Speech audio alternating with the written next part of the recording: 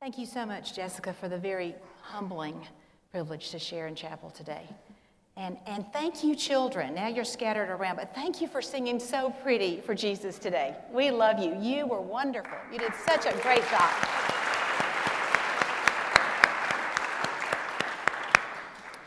And I'm so glad you sang the Bible because the Bible is what we stand on. And so thank you, Ms. Katrina, for reading the Word. The reason that passage was chosen this morning is because something similar to that happened to the lame man in that miracle happened in my life. I was playing on a women's softball team, and our team had made it all the way to the championship game. For you international students, our brothers and sisters, I know that the American game of baseball might not be as familiar, but to put it in perspective, this was really a big game. It was sort of like the last game of the World Cup. Everybody understands that, right? Woo, it's right. Yeah, it was big. This was huge, okay? Really, really a big deal. It was almost the end of the game, and my team was winning. We were winning by 1 point, and that's all you needed to win by, so that was a good thing. But the other team got to bat again. They had the chance to score one more time. So our job, what we had to do is to catch the ball only one more time. We had 2 outs on the other team. We needed one more time to win everything. But the problem is, if the batter swung and if the ball touched the ground before we could catch it, that meant they were going to win because there were runners. They had people already on base. So this one crucial play is what mattered for the whole championship. So the worst thing happened for my team, and that is that the pitcher threw the ball, the batter swung, and it was a beautiful hit for them, and it was going straight for the ground, really fast and hard. And so I didn't think I had a chance, but it meant we were either going to win or lose. So I ran as fast as I could, and I dove into the ground to try to get to the ball. And so the good news is I caught the ball, and we won! Yay! It was really big. So I'm laying on the ground with my arm out, and I have my glove, and the ball is just barely hanging out. It's just a little piece of white, like an ice cream cone, but it's there, and it's off the ground, so that means it's a win. So that was great. That's the good news. The bad news is that when I hit the ground, even though I hit on the front of my body, it tore away everything, away from the bone in my back, and so I was immediately paralyzed. And so what that means is I couldn't walk. I couldn't move. I could talk, but I couldn't move the rest of my body. So I couldn't sit in a chair. I couldn't walk or run around or come up and sing like y'all did beautifully this morning. So the doctors and specialists all over our country tried everything possible, but there was nothing that they could do to help me, nothing that medical science could do. And so they said, you'll never be able to walk again. You'll never be able to have babies. On the inside of my body, all my insides were twisted in different ways. And so the part of my body that normally works every month for ladies no longer worked. But that meant there was no possibility to ever have children. So I had to just lay on the floor. My mama made a little pallet for me, and somebody had to sit with me all the time, almost like I was a baby, because they put a straw in my mouth to feed me, but then when I needed to go to the potty, to go to the bathroom, I couldn't because I couldn't move, so they had to put a pan underneath me to use the bathroom. So it was a really depressing and hard time. And so that happened for 18 months. It was a very long 1.5 years that I couldn't move, and there was not hope of me moving again. But guess what Jesus did? While I was there laying on the floor, and the important part of my testimony is this.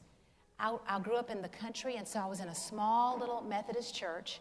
And so Jesus sent an old retired Asbury alum to my little country church. And this man was just absolutely so precious. So the most significant event is how God used that pastor to gently explain to me about a work of grace that God longed to do in my heart. Because I had been saved when I was 12 years old. That was very clear, and I knew that. But as a teenager and as I got older, I began to search for more. And over a period of months, this precious pastor visited every day.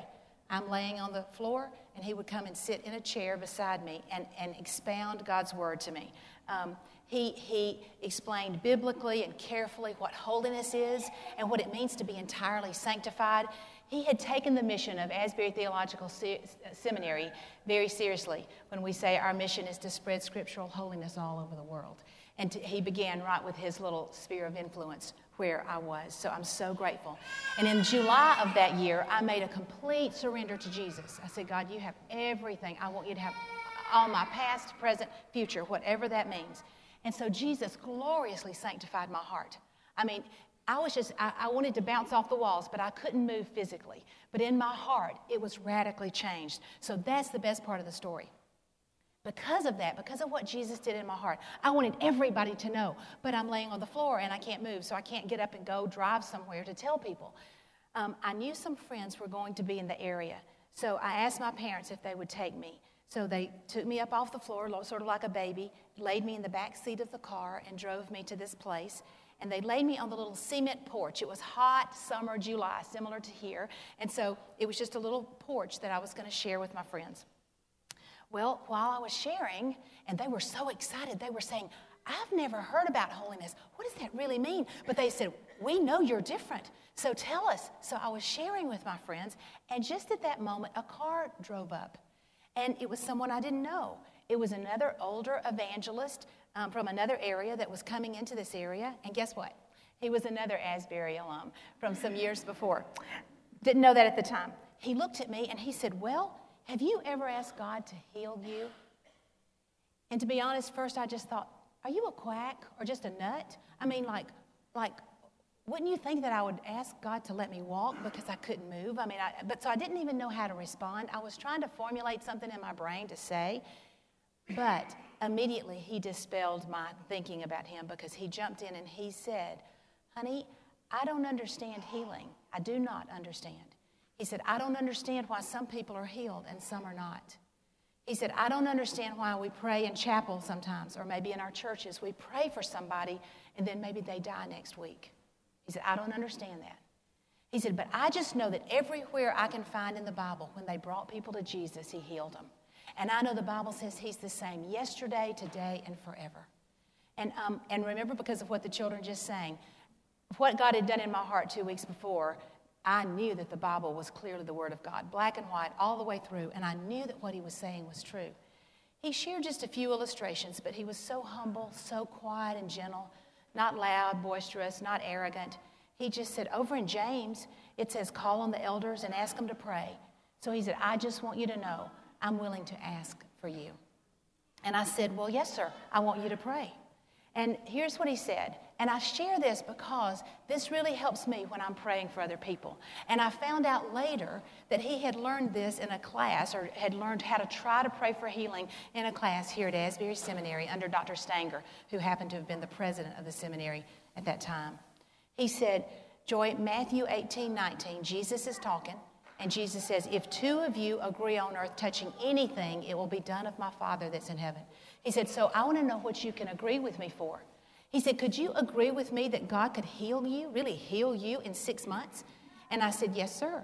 But I said, but the people I know would not give God the glory for that. Even church people would say, oh, 6 months is a long time. She probably just gradually got better, or she had some special kind of surgery.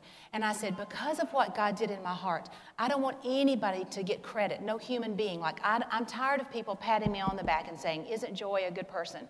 Because I had been good morally and academically and athletically, those things. But that didn't change my dirty heart. Only Jesus did. And so I said, I want God to have the glory. I don't want any medical person to get the credit. So then he said, okay, well, could you agree with me that God could heal you right now? Yeah, and that's a different story or a different ballgame. And I said no, and I began to cry. I just said, no, sir, I want to believe that. But I can't remember what it's like to not be in pain. I can't remember what it's like to sit in a chair. You know, I'm a runner. I can't remember what it's like to run down the road. I said, as a little girl, you dream of someday walking down the aisle and getting married, and I'll never get to do that. As a little girl, you hold your baby dolls and dream of someday having a baby, and I'll never be able to do that. And so he was very patient, and he said, well, let me ask you one more question, and this was from the Lord. He said, before 2 weeks ago, could you ever have imagined the love, joy, and peace, all that fruit of the Spirit that God filled you with when he really did sanctify your heart and cleanse it? He made it whole. And then everything changed in my mind. I thought, no. I said, I never knew you could really love him and really know him. I never knew heaven could even be like this because of that intimate relationship with him. And I did say these words. I said, if God could do that in my heart, he could do anything. Because for me, changing my heart was bigger than any of the big miracles in the Bible. The big ones, like the parting of the Red Sea. I mean, the ones that seem impossible. Because my heart was impossible. And I had tried to be good enough, but only Jesus had changed it. So I did say those words, and I said these words. I said, if God could do that in my heart, he could do anything. And I did mean that about my heart. But I'm confessing to you, I didn't have faith for my back. I wasn't even thinking about that at that moment. I'm back thinking about what Jesus had done in my soul. So he just started praying. And he was just talking to Jesus so simply like I am to you. Not loud. He didn't know I was going to be there, so we didn't have a symbol of oil like, to anoint with. He just started praying. And I don't know what he said, but somewhere in the prayer he said, Father, because of Matthew 18:19, I agree with joy that it's done. I heard those words. After that, he said some more stuff, and I guess eventually he said amen. But I just knew that or in Jesus' name, amen, whatever we're supposed to say. But I was aware when he said those verses, when he said it's done, suddenly I didn't feel anything anymore. There was no pain. And I can't really describe it, but it was just sort of a numb feeling. But I wasn't in hurt. I wasn't in pain. So the first thing I remember him saying after that was, he said, did anything happen? And I said, I don't know. He said, can you move anything? And so it was very similar to the man in Acts chapter 3. Remember, they said in Jesus' name, rise and walk, and it says immediately he stood and went walking and leaping and praising God. Well, when he said that, I jumped up. And so I did jumping jacks, and I ran in place, and I did a back bend. I did all the things I used to could do. It was like I was at gymnastics class or something. Jesus healed me instantly. I mean, big miracle. Yeah, we can clap for him.